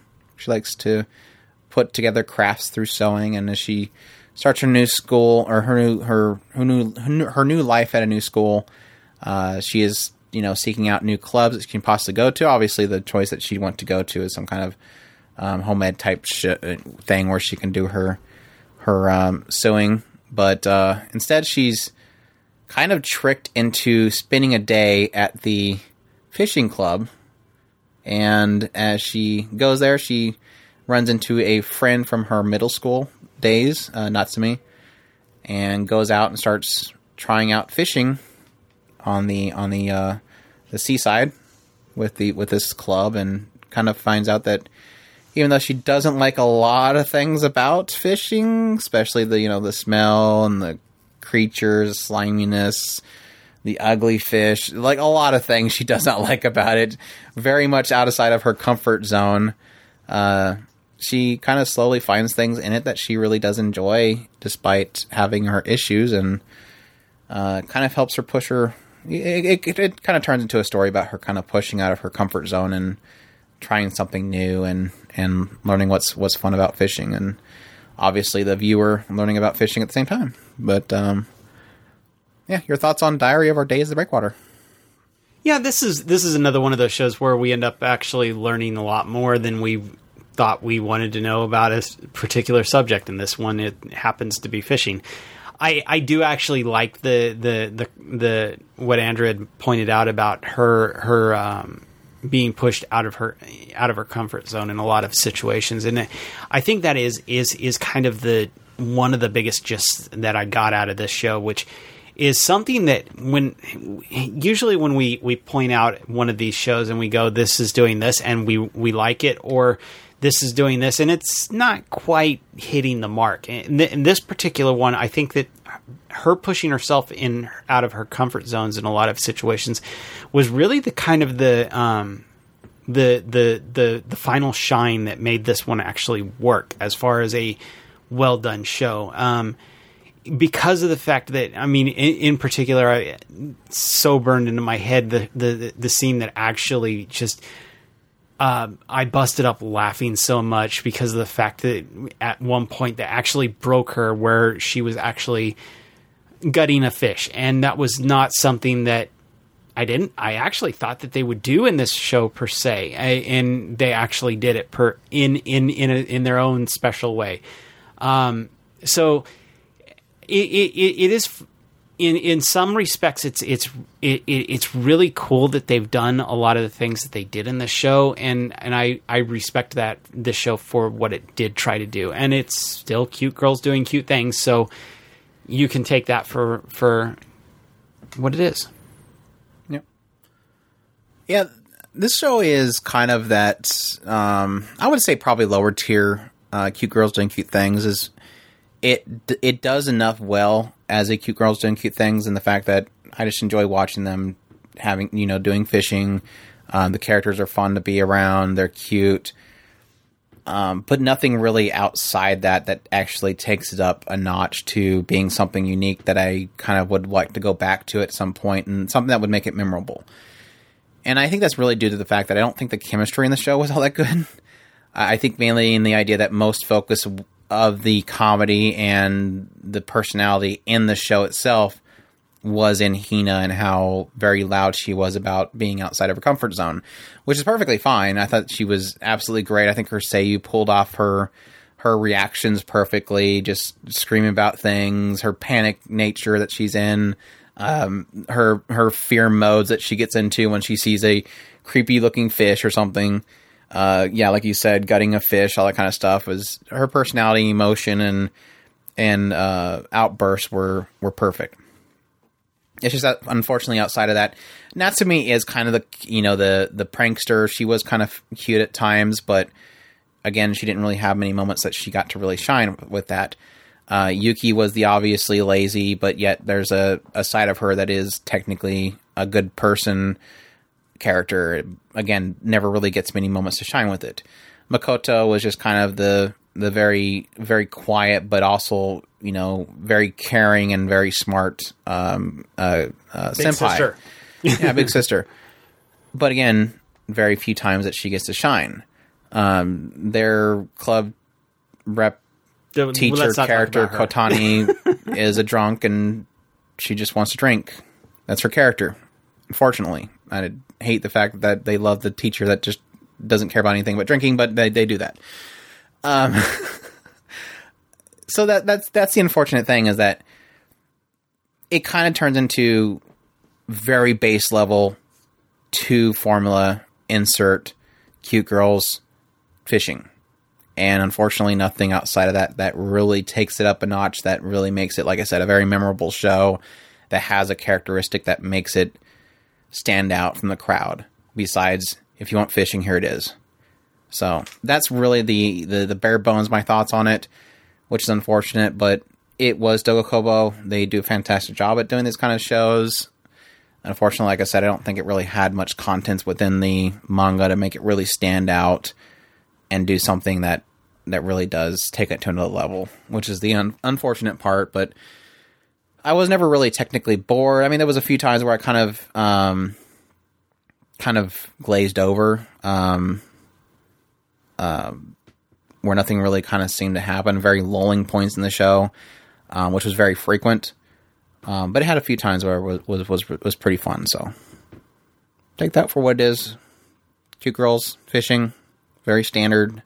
Nothing really fantastic, but it is what it is. Dogokobo can't knock it out of the park every time, unfortunately, but I do enjoy most every one of their shows, so I'll watch every single one of them, no matter what, in the end, so.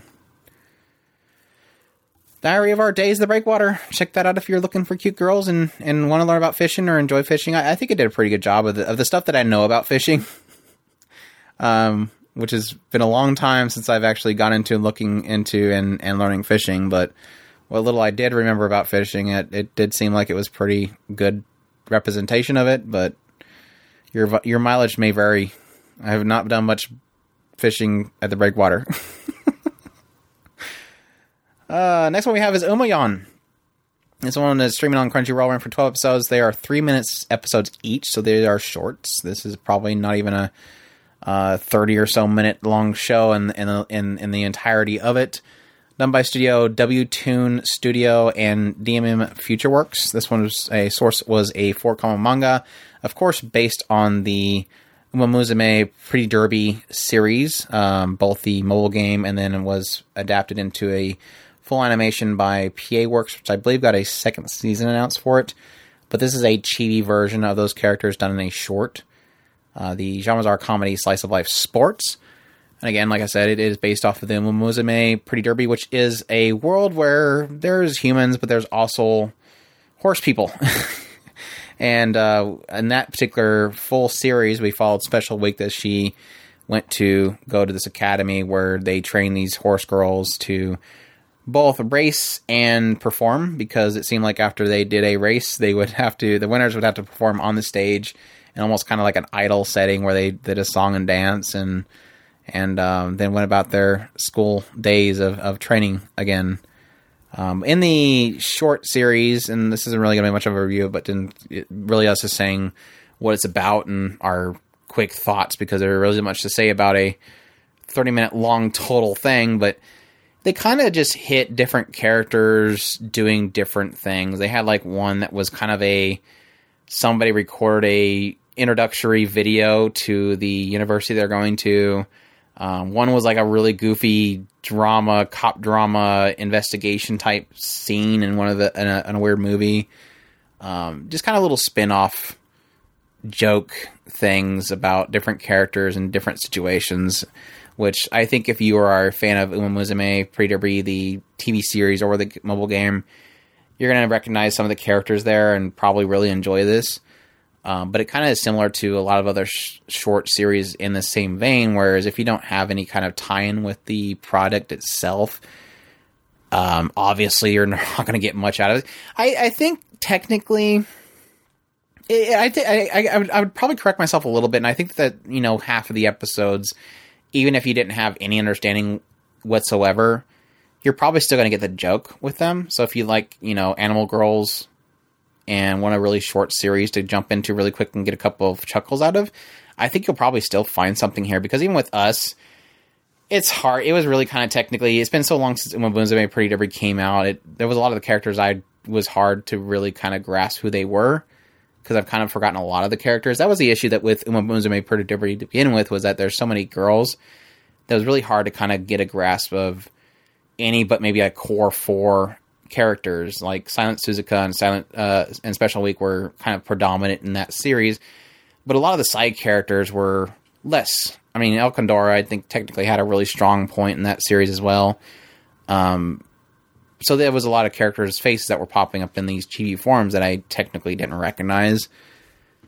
So I think even that, and then you can actually enjoy it. But yeah, you're technically coming here for that, and I think for those people, I think it did well enough. There was probably about 4 or 5 of the episodes that I thought were really clever, and I really enjoyed them. I liked like I said, the cop drama one was great. The school introductory one was great as well.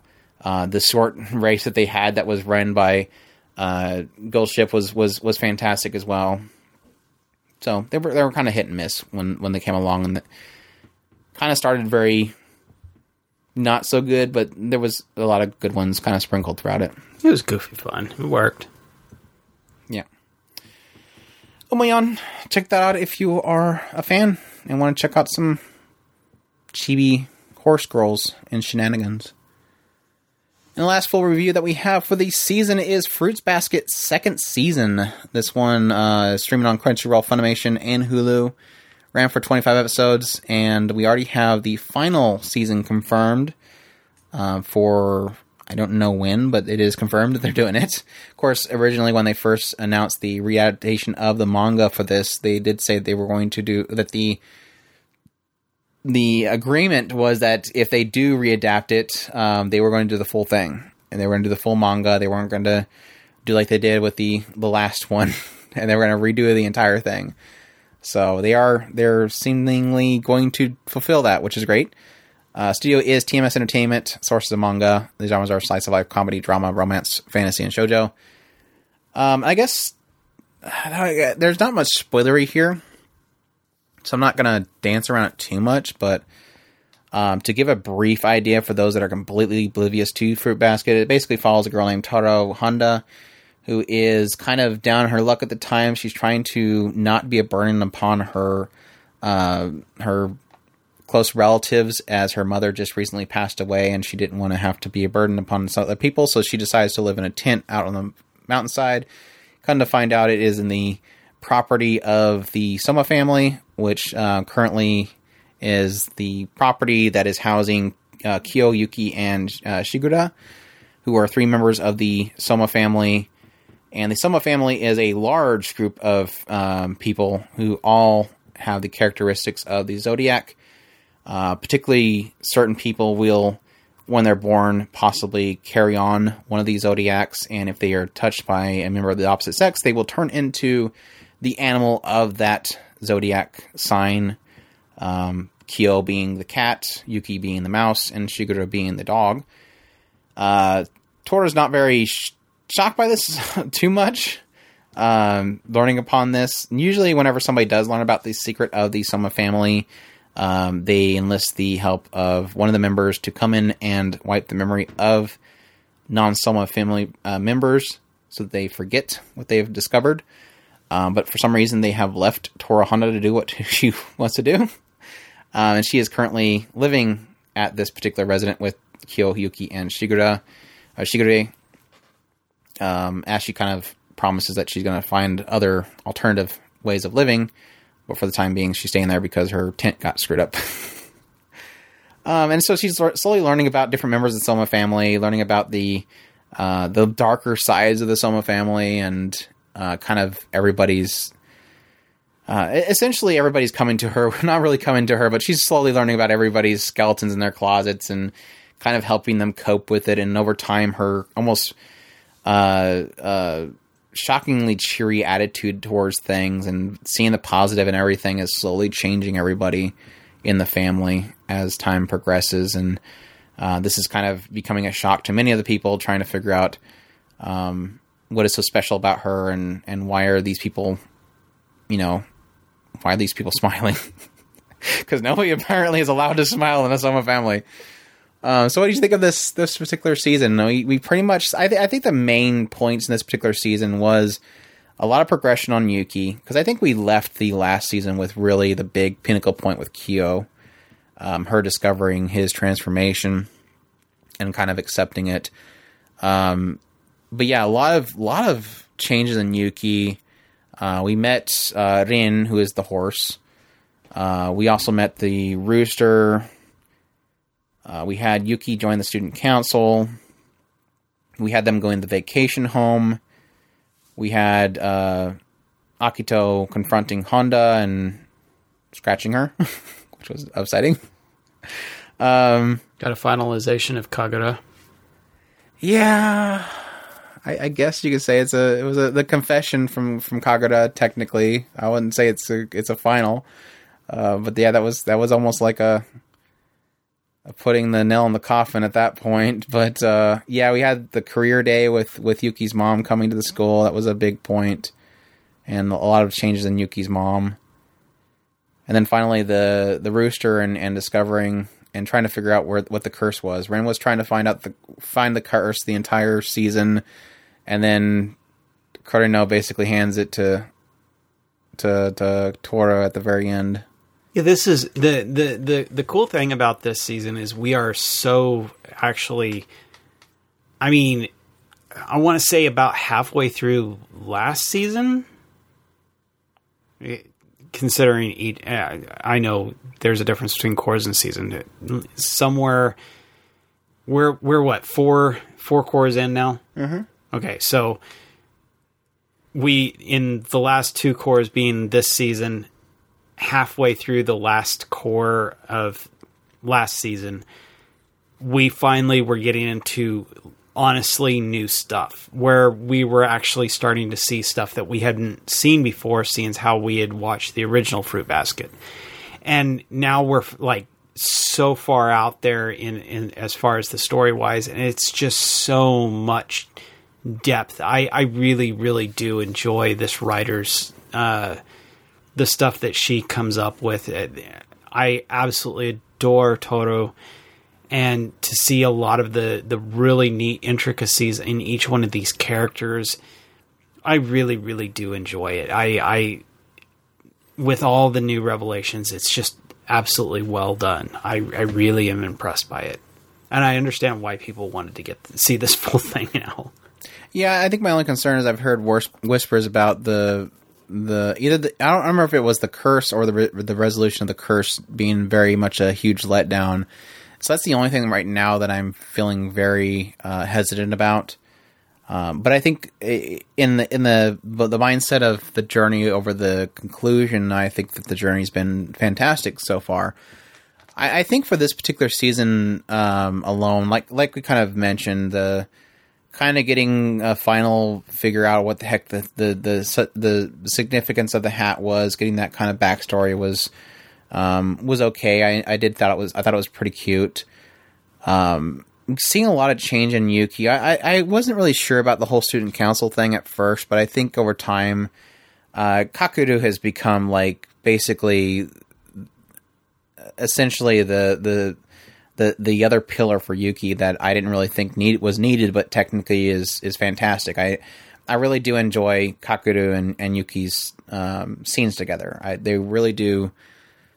At times it feels almost kind of conflicting and almost seriously combative, but at times you kind of realize that they are technically needed for each other. And like I said, I really wasn't expecting that to be a thing for Yuki's kind of progression as a character. At the same time, even though I did enjoy that aspect for the story, I enjoyed Yuki confronting his mom with the whole career day thing. Yuki's brother stepping in the most phenomenal way.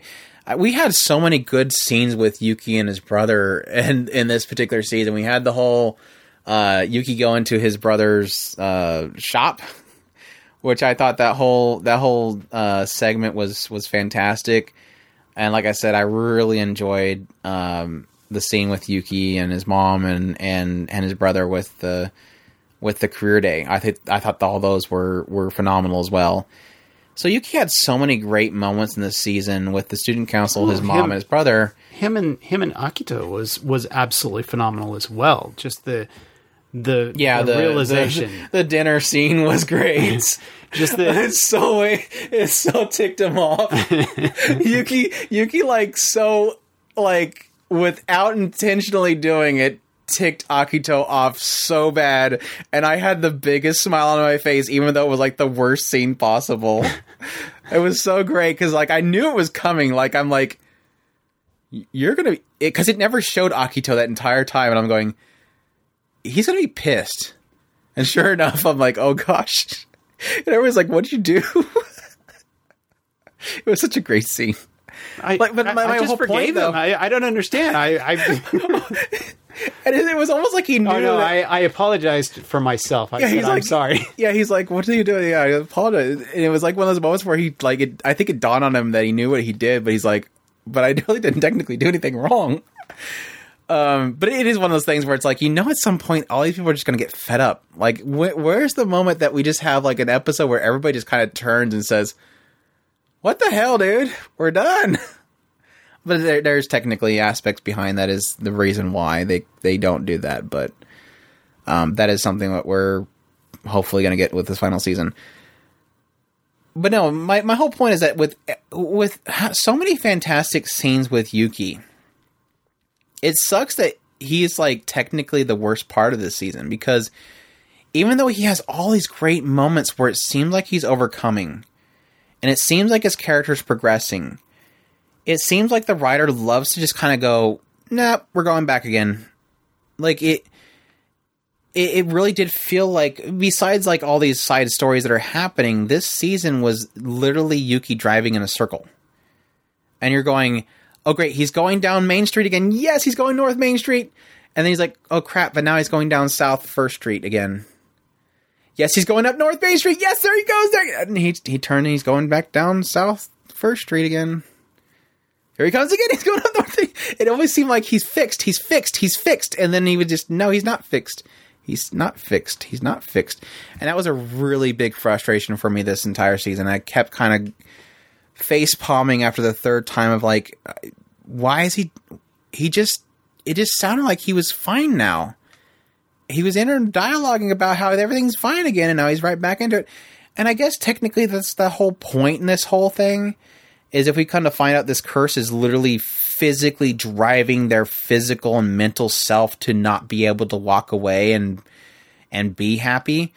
But I just feel like the portrayal of that, if that's the case, isn't really showing that. It's only showing them remembering something of bad in their past, and maybe that's the curse that's causing that. But it always seems like just a remembering of a scene with Akito doing something terrible with them, or Akito whispering in their ear and saying they're garbage, and then suddenly like, oh, that's right, I am garbage, and back into moping again until they see Toru and then smile again.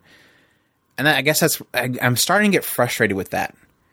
Almost to the point where it's almost like I just want them to figure out this curse thing so we can stop kind of waddling every 2 seconds, because we've been through this so many times, and the highs are so high that it keeps taking it down with the lows 2 scenes later, that it frustrates me at this point, because we're technically 50 episodes in at this point. We're getting to epic territories at this point. Outside of Yuki, I wasn't sure about Rin, but I really did like how they... I won't spoil things, but I really did like how they finally took Rin into the fold, I guess. In a way, and I don't really... I think she technically is the stray cat, even though she's a horse. She really does feel like the stray cat for her reasons. And again, I say this, but it's going to be the same. It's the same with every character. It was the same in the first season. Every time they get into a backstory with a character, it's always phenomenal. And she does character history and character story writing and character personality based off their circumstances so well. She develops the characters from the forward back so well that I'm never surprised. And it always ends up just knocking it out of the park every time they do it. And I think Rin was another case of that. Rin and Hatsuharu's backstory was great. And I absolutely love their relationship they have. The same with Kagura. We finally had Kagura finally tell her backstory with her involvement with Kyo and why she loves Kyo so much. It's been a long time coming, but finally after, I don't know, it was like 36 episodes, we finally got her reasoning for why she loves Kyo so much. And, or if you can argue for lack thereof. And I thought it was that scene was so heartbreaking. I watched it again here today, and it still hurts to watch. It was probably one of the best scenes of the entire series was Kagura's confession with Kyo. A lot of great moments with Shigura and his kind of... We keep debating between me and Chris what's going on with Shigura and I'm really looking forward to kind of finally... this is one of those really struggling things, is like, I hope the writer's doing as clever a job as I think they're doing. Because it's like, me and Chris are constantly debating, is Shigure Is he masterminding behind the background? Is he pushing things for good? Is he pushing things because he wants to break things? Is he pushing things to break certain people? He really does seem like a very mysterious character in a way. Only because I'm hoping he's as mysterious as he is. And I'm hoping that at some point the writer comes out and says, yeah, he's been doing this for this particular case. And yes, I am as clever as you think I am. Or he can just be as simple as what he is. And I'm hoping that's not the case. But we're waiting to find out if Shigure is a very clever doggy. Yeah, I'm really hoping that he's doing all the things he's doing for good. That's what I suspect, but I don't know. He's playing the Game of Thrones does not work. That's exactly what it is. He's playing the Game of Thrones. He's totally playing the Game of Thrones with all these Soma family members. What else was there? Peter Baelish, you are not. he's totally Peter Baelish. He's the Peter Baelish of Fruit Baskets. Oh my gosh. I want a Peter Baelish with doggy ears on his head. This is Shigure. Oh, wow. But yeah, I think that's most of the key points in there. I probably missed something. Getting into Kureno was great as well. Him and Arisa, I'm glad they finally kind of circled back to that whole kind of fluke little romance that popped out of nowhere. They kind of circled back on that as well. I thought that was kind of cute. And it is funny because, like I said, I don't know if I mentioned this, but at some point we kind of went back to finish up on Fruits Basket, and I'm like, it hasn't shown us having a new episode yet. And so I clicked on it to make sure it just didn't mess up on the queue, and it was like, well, no, that was the last episode. I totally thought we were getting more episodes. So I don't know if it just didn't feel like it was it kind of felt like a weird stopping point. Because it was a very big revelation point that we got to, a huge breakthrough. But I am curious. It did feel weird that it was such a stopping point, and it does make me kind of hope that we don't have too long of a wait for the final season. I am curious because I thought I heard people whispering about it having 4 seasons of worth of content. I am curious if we'll only get 25 episodes next time, or if we're going to go for 36. I mean, if they kept to the pace, they would probably do another 25. But I guess technically at this point, I was kind of wondering going into the second season if they would have enough content, because it did really feel like with the first season we hit pretty much most every single one of the Zodiacs.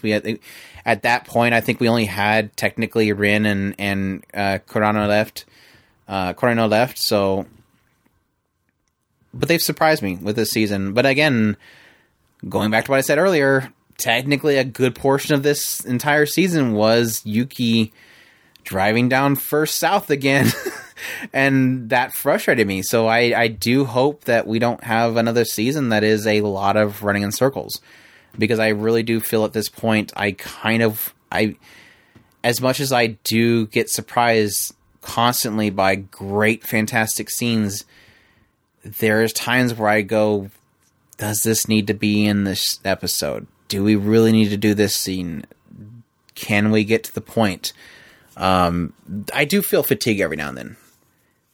Even though there is such great character moments, I do feel fatigue every now and then and wonder why we can't get to the point already.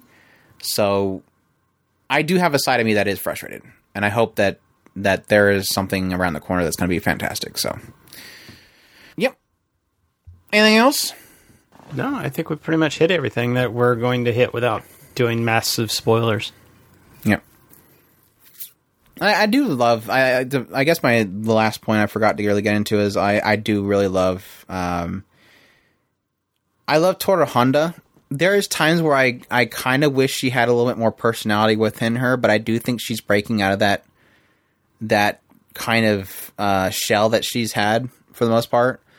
Because she is a character that I think always does show her cheery side, but every now and then she does break out and kind of shows this almost emotional outburst that I think even catches her off guard. I remember the scene where she she recalled what Akito said about staying out of their business, and she's like, she just yells out to Yuki, like, I'm going to stay in business in your business. And he's like, what are you talking about? No, never mind, kind of moment. Because as she's trying to push herself to kind of be forward and get things done, because she is kind of the character that always kind of sits on the side and smiles. And she's trying to push herself to kind of finally move forward. Because she has kind of been one of those characters where I always kind of thought that she is the epitome of someone that smiles but is always broken inside. And we had a really fantastic scene in the first season where she was, I think it was on the day that her mother had passed away, and she finally, she finally broke. And even though she was trying to keep a smile on, and I thought it was great because it does show that she, to a fault, she has this side of her that is always trying to smile for everybody and be always cheery, but she's technically hurting inside. And those moments where she kind of finally breaks is always fantastic. So. Yep. That's Fruit Basket's second season. Still staying strong. Looking forward to the final. And our last segment, we're just going to go through a quick impressions. Mid-season impressions on Fire Force Season 2. This isn't going to be a full-on review of it. Just giving our updates on our thoughts on it since the first impressions for the second season. I'm frustrated with it. I'm just going to jump right into it. I'm frustrated with it.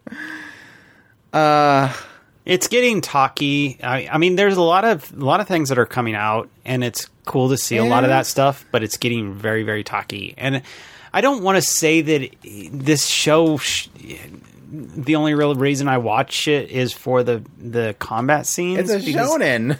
It is, and it's weird because I don't know. I've always been just over mid-road for this, so it's kind of not really all that. I've already been kind of bored of it for a while, but it does still kind of, whenever the action scenes kick up, it looks really cool. So I don't know. I'm mixed.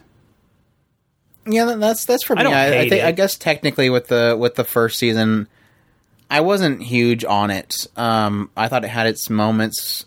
I think a lot of my frustration was that in the first season, I loved it when it was about them going out to these infernals, these outbreaks, these human combustions, and going in there and performing their ritual of taking them down and saying the prayer for them and letting them pass on.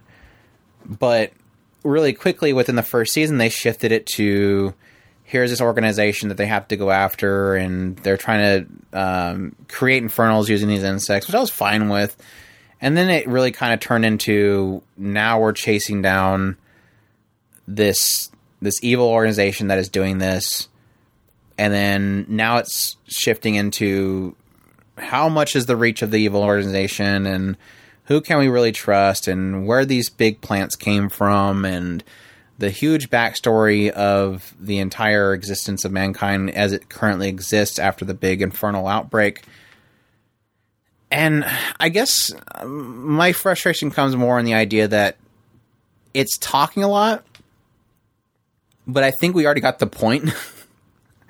And now it's just talking for the sake of trying to make it sound like it's more interesting than it actually is. And I am really getting... I honestly, this last episode that we watched, we technically were behind by 3 episodes, and we knocked all 3 episodes out in a couple days. And I think that was to its detriment, because I kind of quickly realized how uneventful it was in those 3 episodes. I mean, technically it was... them Joker and what's-his-face going into the church and just taking out a bunch of people, but at the same time, it was a lot of talking about, this church is doing something, and we're going to figure out what that church is doing. And that's where my frustration... I literally told Chris, I'm like, this show really needs to do something, because I am getting really bored of it. And again, that's really where I'm struggling, because I really do like a lot of the characters in the show. I like the world they built. I like a lot of the combat sequences, even though I've mentioned before, I think that Shinra is probably the worst main character, just because his fighting style is pretty boring. He just literally launches at people and kicks them. And it never really does anything to mix it up. And when it did finally mix it up by making him go faster than time itself, he never does it ever again. And now he's making it bite people. So it's not really all that interesting. And that's frustrating. I find a lot more entertainment out of the other characters and their combat. I mean, even Arthur with a sword is very basic, but it's more entertaining than Shenra. I mean, bullet control, straight brute force, magic gauntlets. All this stuff is so much more entertaining than launch kick thing. So yeah, change your hand position and then launch kick thing faster. Montgomery, he was pretty awesome. That was an unexpected scene where he was taking on a high grade infernal by himself, just basically through brute force, which was cool this season. I did like the big reveal that they did early in this season. Don't get me wrong. I was like, oh, cool. They can do something really cool with this. We're getting into basically the origin of their current power system. And I thought that was cool. But like I said, it almost feels like they're now taking that and going, but wait, there's more. For the last 13 episodes, it's been them going, but wait, there's more. And I'm going, there really isn't more here, is there? No, there really isn't any more here. Please stop saying that. There's not really more here. Please stop. And that's been my frustration. It really does feel like we've had a waste of a core after that big reveal happened. Even though, like I said, we did have a couple really cool fight scenes. So it needs to do something really quickly. We've gotten the 24th pillar this last episode, so that was important. 24th pillar is a 6th pillar. There wasn't 24? I thought for sure there was 24. Wait, there's more. Just you wait. You'll find out there's more. It's just like the puppet. Who said that there was only one puppet? I mean, she literally did say it plural, so why are you shocked?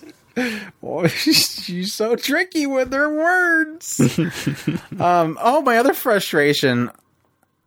I'm kind of tired of the derpy face female character. Can we stop making derpy face female? Why does every female character in the show have to have some psychotic derpy face personality? I'm tired of that's why I liked Lisa so much. She was such a breath of fresh air because I think past Tamaki, Lisa was the first female character that they added in the show that didn't do the whole derpy psychotic personality face thing going on. And Inka showed up. She quickly did it. I'm like, well, there goes that new character. I thought she'd be possibly a new cool female character. Nope, she's psycho too. I don't know what it is. Maybe in this world, all females, 99% of females are born with psychotic nature and have derpy faces. And it sucks because I love, and that was the draw that we had to this was the creator of Soul Eater. And I love his artwork. I love his style. I love his storytelling. And that's why I'm still sticking with it. In the past, they've had a couple moments in the series, but I'm getting tired of that. I just don't much care for Inka more along the lines of her motivations don't make a lot of sense. I want to see everybody burn because burn. Yeah. Her logic was so bad. I'm like, okay, whatever. I don't want to. She's obviously crazy. I don't want to get caught, but I do want to get caught because they're scary. I guess you're a super masochist. This way, there's more explosions over here that I can enjoy. It's one of those things is and I really wanted to like that character. I really did. And it's like Andrew mentioning the derpy face. I still don't understand the derpy face thing, but it is what it is. I personally I like the mischievous type characters, and she came off as that at first, and yet then she started getting stupid as far as her motivations, and it was like, okay, you just ruined this character as far as I'm concerned. They don't have the new derpy face in here. It was the Puppet Masters, the newest one I was talking about. But yeah, no, I that was my frustration with Inka. Is the moment that she kind of did the whole crazy derpy face, and was like, oh, this way there's more explosions and possibilities, and I'm like, and that's interesting. That was more interesting to her, or something like that. And I'm like, okay, that's her character. Moving on.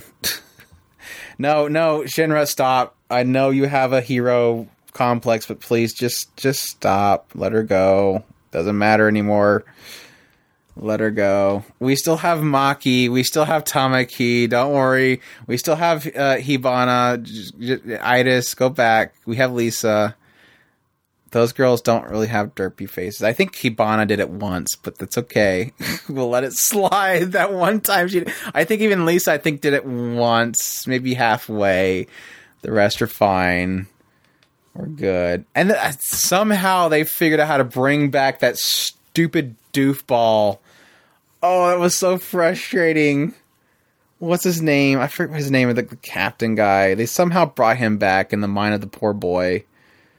Oh, there he is, Rekko. Yeah, they somehow figured out how to bring back Rekko, and oh my gosh, I was like, please stop. Please stop. I wonder what that Seiyu said when they suddenly called him up and said, hey, we need you to come back in the studio. And he's like, what, you bringing back my character? No, just come back in. We'll explain it when you get here. So you're going to be in the head of this kid. Oh, man. It is so funny. There's a huge hatred for Tamaki right now. Have you seen this hatred for Tamaki? I mean, I understand it. I understand why people. I understand people's anger for Tamaki as a character. I don't understand. I don't understand. I'm okay with people's reasoning for why they don't like it. I understand where they're coming from. I don't agree with it because I still think that she's a great character. Love her seiyuu, love her character design. My frustration is more in the fact, and I don't hate her, I hate the writer in the fact that she is so underused. And I think she's such a fantastic character. I love her fighting style.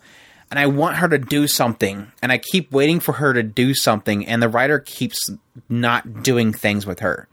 And keeps That's making pretty her much flub. most all the characters. That is technically true. The way this writer works is he seems to be like, he'll go and go and go, and then he'll go, oh, shiny character. Let me make this character the new focus of the show for the next 15 episodes. Oh, here's a new interesting character. Let me make this the most interesting focus for the next 5 episodes. This character, this writer has a shiny thing syndrome. Like, he really, really wants to focus on something, and every one of the other characters fall to the wayside for forever. But you have to admit, everybody's had their moment to shine. Tamaki has not. Like, Maki freaking created a huge fire tornado. I mean, Akitaru took on the other captain with no magic whatsoever. Takashi had a great backstory for him. Arthur stood up to, like, 3 people at some point because he thought he was riding a horse. Like, everybody's had... Arthur is such a goofball. He is so the Excalibur of the show. I love him. He is absolutely the Excalibur of the show. But he's not annoying, though. He's That's not the great annoying. thing. Everybody's had these great moments. Tamaki's moments is always, here's her moment, she falls over and her butt shows. Which, I mean, I'm all for the ecchi with Tamaki, but, no pun intended, I'm just disappointed that she doesn't have a moment to shine. And I thought she was going to have her moment to shine when that with that whole segment with Rekko sticking insects on kids, and even then she still was thrown to the side. Which I'm fine with her being rescued. I don't mind that element in storytelling. I just want her moment to shine. She never gets it. And now she's technically become a nun, which, I mean, I'm again fine with that, but just very disappointing. And their argument is that they hate her because she's ecchi, and when she shows up, she falls over and she showed her butt, and they don't like that. But they're perfectly fine with waifuing the hell out of all the other girls. They just don't like Tamaki because ecchi, even though everybody else has ecchi moments. that's why I said I don't understand their reasoning. I understand their own reasoning, but I don't agree with it. But, yeah. I don't know. I personally, I just want... I don't like the fact that a lot of these characters are getting shoved to the side. Yeah, Iris, I agree. I think Iris still needs a really shining moment. She's absolutely deserved a moment for a long time, and she still has not. She gets her moment every time she runs out there without powers and stands on the battlefield. That's all she does. She's brave as hell, dude. Yes, she is. She's showing Tamaki how it's done. But no, like I said, I do agree with you, and that's another frustrating thing is that there's so many great characters, and they, like I said, in the first season, they had great shining moments. It's just, those moments are very limited because the focus always seems to go on to Shinra, who is literally the most boring fighting character in the show. I find more entertainment out of Akitaru, who has no abilities, going out there and fighting, because he's literally like a freaking really walking tank. He's more entertaining, and he has no powers. I literally, Iris running out there and doing Latum is more entertaining than Shinra's fighting style. Her way of fighting and praying is more entertaining than Shinra's flinging his foot around all the time. But yeah, I mean, I'm gonna give the writer time. The writer has done fantastic things in the past. He's done some cool things with this series, and I'm hoping that we'll get some more, hopefully, good moments in this season. I'm just waiting for him. So that's our take so far. Joker's had a lot of great moments in this season too. I'm not. No, Joker has, but Licto has been interesting, and I'm really trying to figure him out still. But Benimaru has had some great moments. Like I said, this season he's a quadruple. I mean, or did I say triple last? I don't know. I don't remember. He's a 5-timer now. Sure. Hexagonal double agent thing. Hexagonal agent. Yeah, that's what I was saying. He's like a penta agent. Pentagram agent. Yeah. Quintessential quintuplets agent. Next time he might be a septuplet agent thing. Infinity agent. He's unending agent. He's walking in the revolving door, and there's the bad guys on each side, and he's just constantly talking to both of them. He's on the phone with them both at the same time. Guys, I'm on the phone with the guys you want information on. Yeah, hold on, guys. I'm talking. The guys you want information on. So can you guys just talk to each other? Stick the phones together. That would be great. Can you guys just tell each other what's going on? Oh. Anyways, that's enough of that. Fire Force. Look forward to more. But yeah, that's it for the summer season. That's the wrap up. That's it. Summer season's over. It's over because we're done with it. So yeah, if you guys had any shows in there that you guys are now interested in checking out, definitely let us know. Let us know your thoughts on it. If there's anything additional that we may have missed about these shows that you really liked about them, let us know about it, or let other people in the comments in the forum posts for this particular episode know about it. Hit us up on Twitter if you like. Let us know what you thought about this particular season of summer 2020. But that wraps things up. We hope you guys enjoyed. And again, we're at OtakuSpirit.com. That's where you can go for all of our anime, new and old, great community informing stop, social media links on the right side, and all that good stuff. And we hope you all enjoyed. And you all take care. Os. Everybody wanna do what they wanna do. Everybody wanna do what they wanna do. Everybody wanna do what they wanna do. Everybody wanna do what they wanna do. 昔誰かが言ったあなたはあなたを貫いていきなさい。でも途中で絶対いろんなもんにぶつかり続けて曲がっていく俺の変な曲がり方お前の変な曲がり方妙になんか噛み合って Make things a little better. Welcome my friend, let's get to work. Everybody's here, it's time to make some miracle. Show must go on, I just need you more than ever. 俺はある時知った別れは出会うことよりもずっとハードだ。いや、どうせ結局同じ道を歩き続け言葉にもできないこととか感情とか分け合ってるうちになぜかわからないけどきっと誰よりもお前のことを理解できてしまう。